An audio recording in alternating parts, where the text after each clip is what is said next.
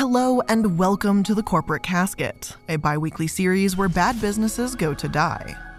We will discuss any and everything from bad charities, terrible CEOs, and businesses that have a lot to hide.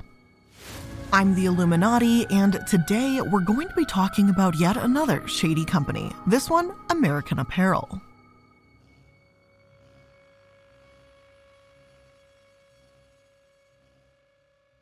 Now, American Apparel has a little bit of everything. Some horrible ads, sexual harassment, so advanced trigger warning for that. You name it, and they've probably been involved in some sort of scandal surrounding it, essentially. But before we get into there, we are going to start, as always, at the beginning with their company history. So let's get into it.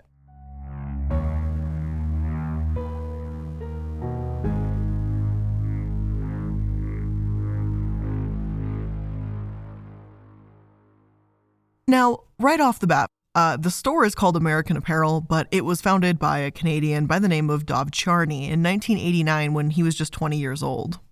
While originally founded with the humble intention of providing blank garments to screen printers and boutique labels, the brand quickly outgrew its wholesale roots and found a place within the wider retail landscape. The entire industry, from streetwear and high-fashion labels to big-box stores, was quick to notice the young brand, full of sass, attitude, and seemingly unstoppable in its growth. Dov Charney was originally set to attend Tufts University in Massachusetts, but in 1990, with a $10,000 loan from his father, he moved to South Carolina and began manufacturing t-shirts. Now, initially there were some struggles. As one source puts it, perfecting the art of production is tough, and the manufacturing learning curve can be unforgiving. The company relocated in 1997 to Los Angeles. There, Charney really began to find his market, and by the year 2000, American Apparel moved into an 800,000 square foot warehouse. In 2005, the company made Inc.'s top 500 fastest growing companies, ranked 308th.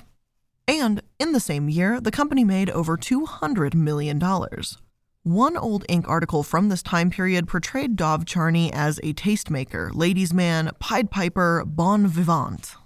He sounds like a charming, fun-loving guy that's on top of the world in this paper, reaching massive heights incredibly quickly.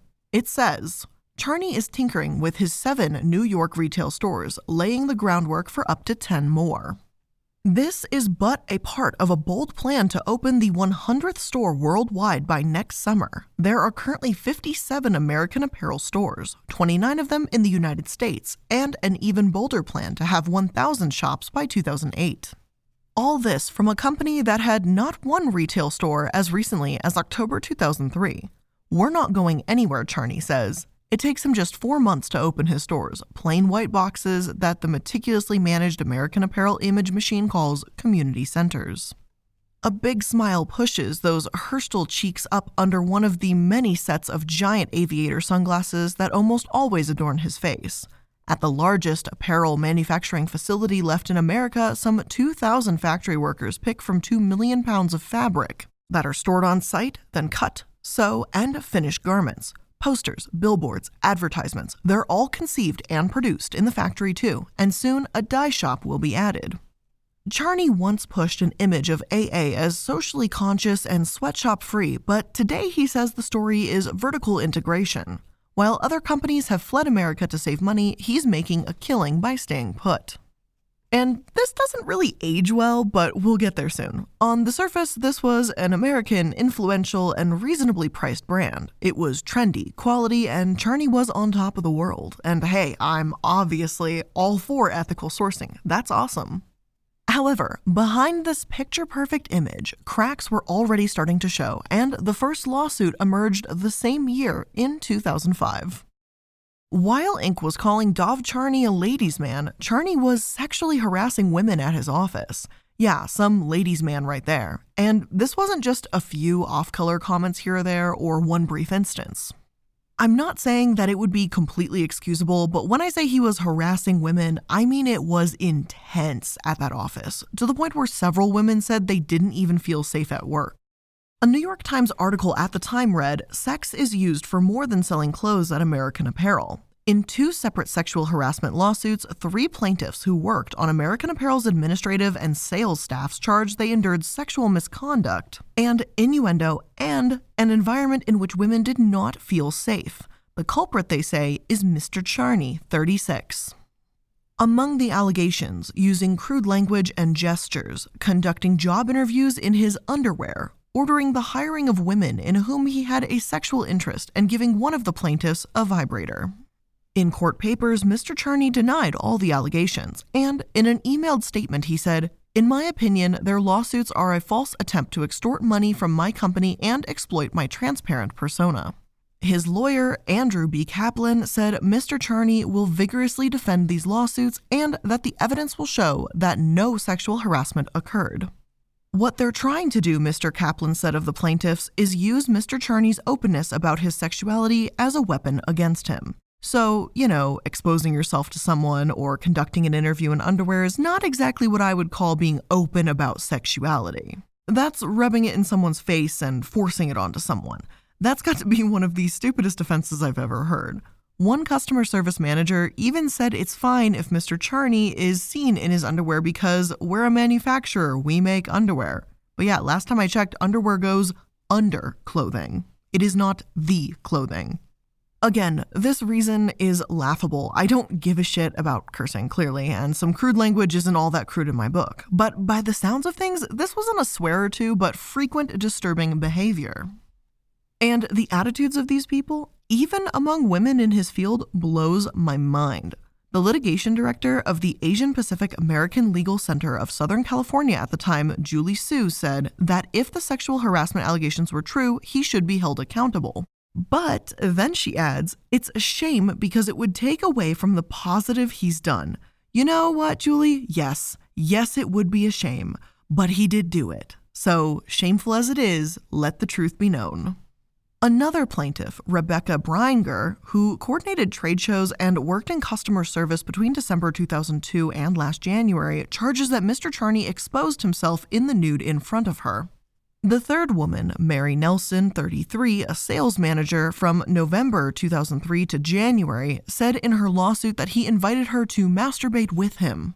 Miss Pithy and Miss Bringer, who filed a joint lawsuit and are represented by Gloria Allred, the well-known women's rights lawyer, said they quit their jobs.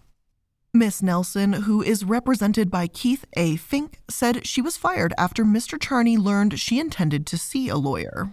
Unfortunately enough, nothing really happened to Charney here. Many described Charney as obsessed with sex, while Charney just described his company as unconventional. 1 was dismissed and 2 were settled, but Charney continued to grow American Apparel, only to get it into far more trouble later on. But we will get there. After all, he didn't face any real consequences, so who would expect that he'd stop of his own volition? But before we get back into Charney and what he's been up to, we're going to talk about more of this supposed sex-obsessed company and the issue they've had with their advertising.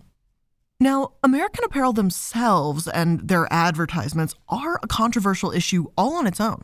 I've seen some horrible ads in my time, and yeah, I sound really old saying that, but American Apparel ones are particularly cringeworthy. And that's what they do at their best. Esquire shows how their ads have gone from questionable to downright upsetting over time. In the late 90s, they showed young women in tank tops. Nothing wrong with that. But in 2000 and 2001, they were showing more skin. Nothing major, but these are pretty young women, keep in mind. Like one ad from 2005, looks like that one's straight out of a porno, as well as one in 2006. And I just don't understand, because in the 2006 one in particular, the underwear is barely visible and it looks like that it's being grabbed off of that model. It's very unsettling. They even claim that for a while, American Apparel was using porn stars in their ads, which, sure, that's fine. They're beautiful people, but, if you're gearing your clothing line towards minors, as you say at the time, then why would you make that connection? Like, seriously, in 2009, they had an ad campaign for socks, okay? And the model It's very risque, and she also looks very young. And even though she was over the age of 18, that ad for socks, might we remember, like something seemingly uncontroversial, the ad was banned in the UK because of how she looked, because she was presented as a young, potentially under 18-year-old model who was in these risque poses, all in an attempt to sell socks. And in 2012, the now open ad, you would just think it's something for a lingerie store, and it's again just very revealing, very risque, especially for the times. It was just not fitting of something that's supposed to be for teenagers. And again, perhaps I'm just projecting my own levels of discomfort here, but even in the model's face, they don't look entirely happy, and that's the final ad that got cut and put out there. I think the point that I want to make more than anything is that their advertising wasn't just a little bit of a scandal, just to name drop the brand a little bit and get attention. It was tacky and it was gross. One 2014 article from The Independent went off on their back-to-school campaign and said this. It was labeled as pornographic for showing a schoolgirl in a miniskirt leaning over to show her crotch and underwear. It was quickly banned by the Advertising Standards Authority for sexualizing schoolgirls. Earlier this year, the brand caused a stir when an advertisement featured a topless model with the words "Made in Bangladesh" across her pixelated bare chest. They weren't referring to the jeans she was wearing, but instead to the Bangladeshi merchandiser in order to highlight the company's fair labor practices.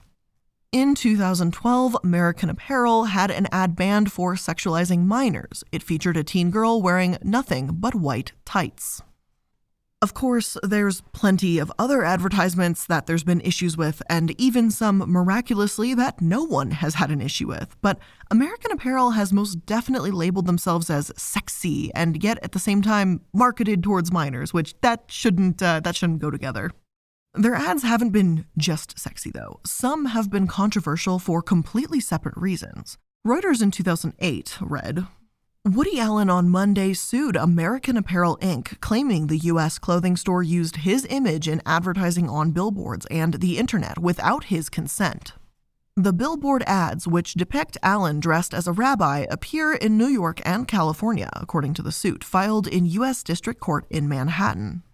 Allen, an Oscar-winning U.S. director known for his work in films such as Annie Hall and Crimes and Misdemeanors, said in the suit that he was neither contacted by the company nor compensated for the use of his image. Allen does not engage in the commercial endorsement of products or services in the United States, according to the lawsuit. He is seeking damages in excess of $10 million, according to the suit. So, American Apparel either uses women in their pornographic poses or older men without their consent, with a rare exception here or there. What a weird marketing strategy. Woody Allen later settled for $5 million, by the way, just a drop in the bucket for them. They obviously didn't rethink much in the following years because Charney argued the billboards were meant to inspire dialogue. He also said, I have already apologized to Mr. Allen and have tried, through his lawyers, to explain to him the meaning behind the billboards. Although I am sorry that I am in conflict with Mr. Allen, I believe I had the right to express myself in the manner in which I did. And I just love how one sentence goes, I already apologized and explained myself. And then in the next he says, but I had every right to use his image without his permission. There's no arguing with someone this dense, so let's just keep it moving.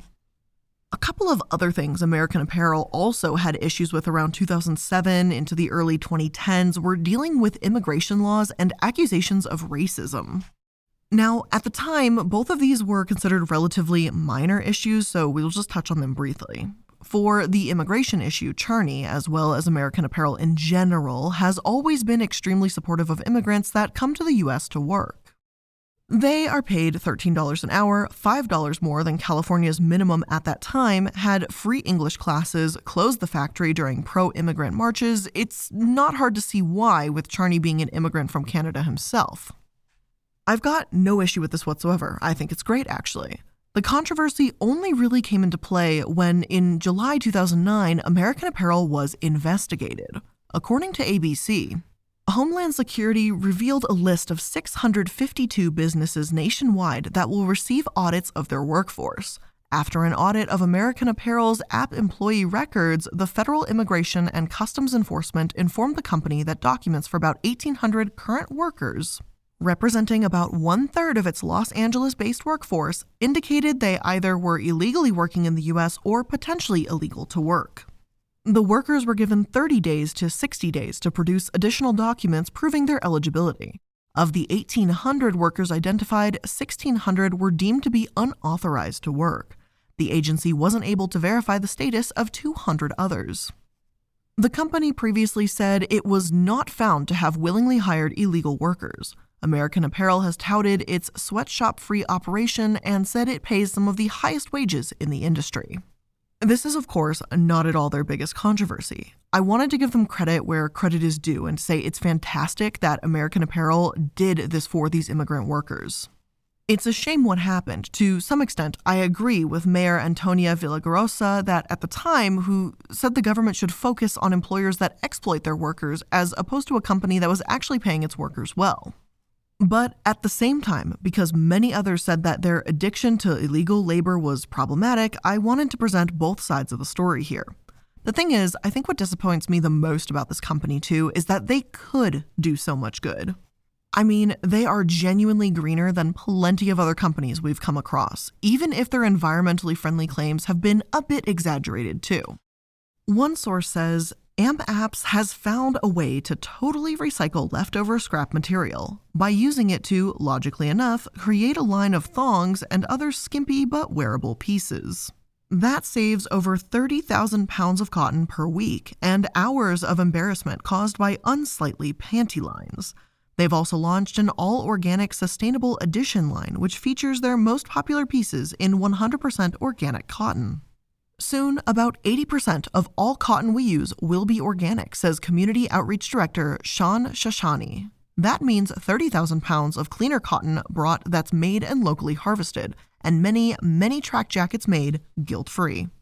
The brand's organic and recycled apparel is manufactured entirely in a downtown LA factory, where operations are partially powered by solar panels on the roof. Solar energy accounts for a hefty 30% of power used to make AA goods, not least among them the back in vogue every 20 years lame leggings and matching headband.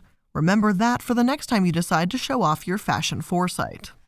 On the other hand, good on you, eco-states. American Apparel's environment rating is not good enough. It uses Global Organic Textile Standards certified organic cotton in its organic range, but this only makes up a small percentage of its products. It reuses offcuts created during the manufacturing process, but doesn't have adequate policies on energy use and carbon emissions. It also doesn't use any widely accepted tools to guide measurement and reporting, and there is no evidence it is taking adequate steps to minimize or eliminate hazardous chemicals in its supply chain. What's more, there is no evidence it has adequate policies or initiatives on water usage and wastewater management.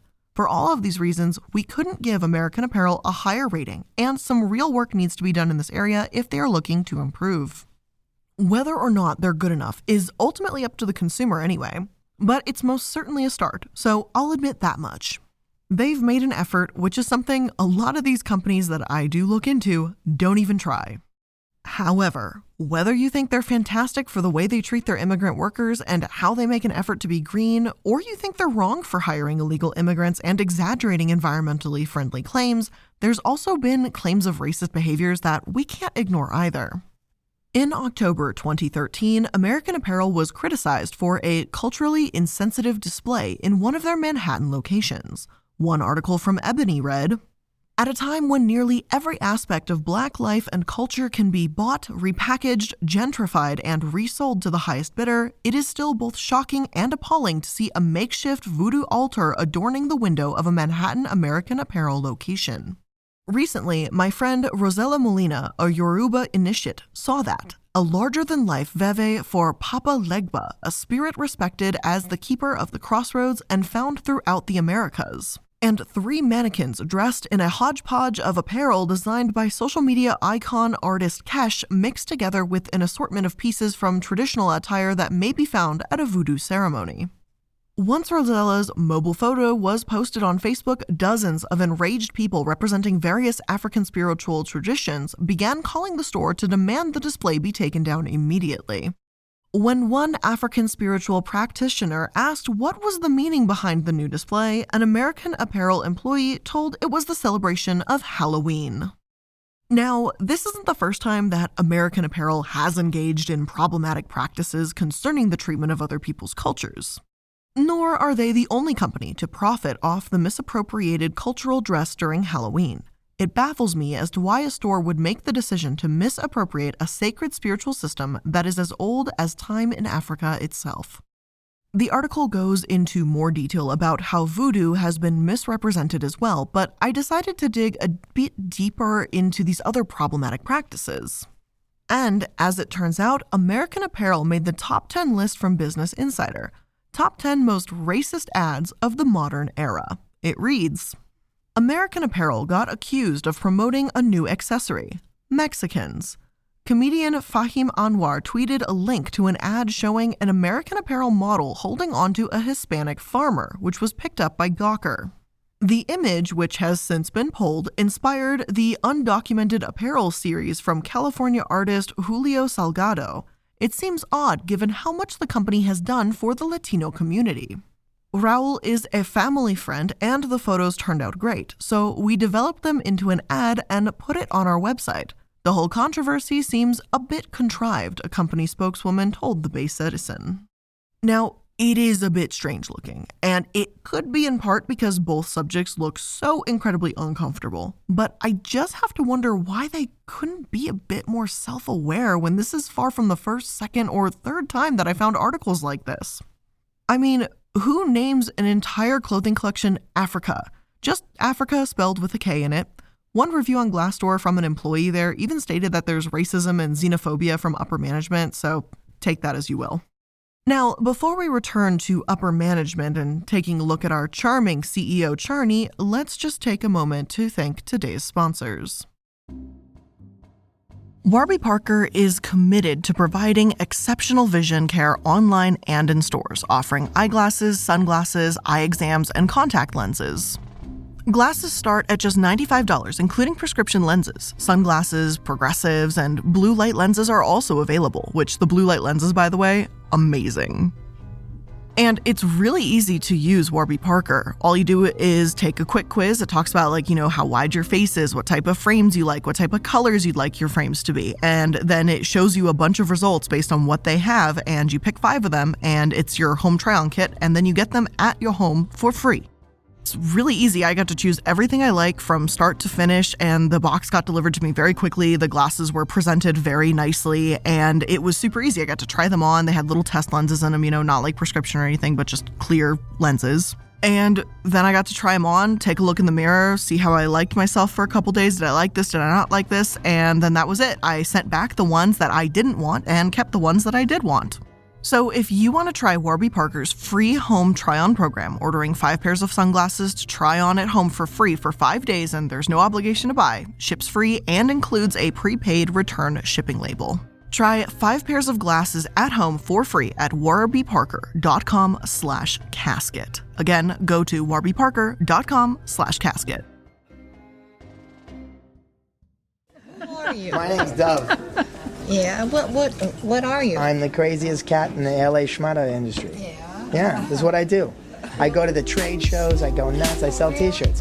I walk around, I talk to people. Yeah, everybody else are going offshore. We're just doing it the American way, you know what I mean? And now we return to the not-so-charming CEO of American Apparel himself. Let's continue on with his lawsuits, because it's not going to get much better.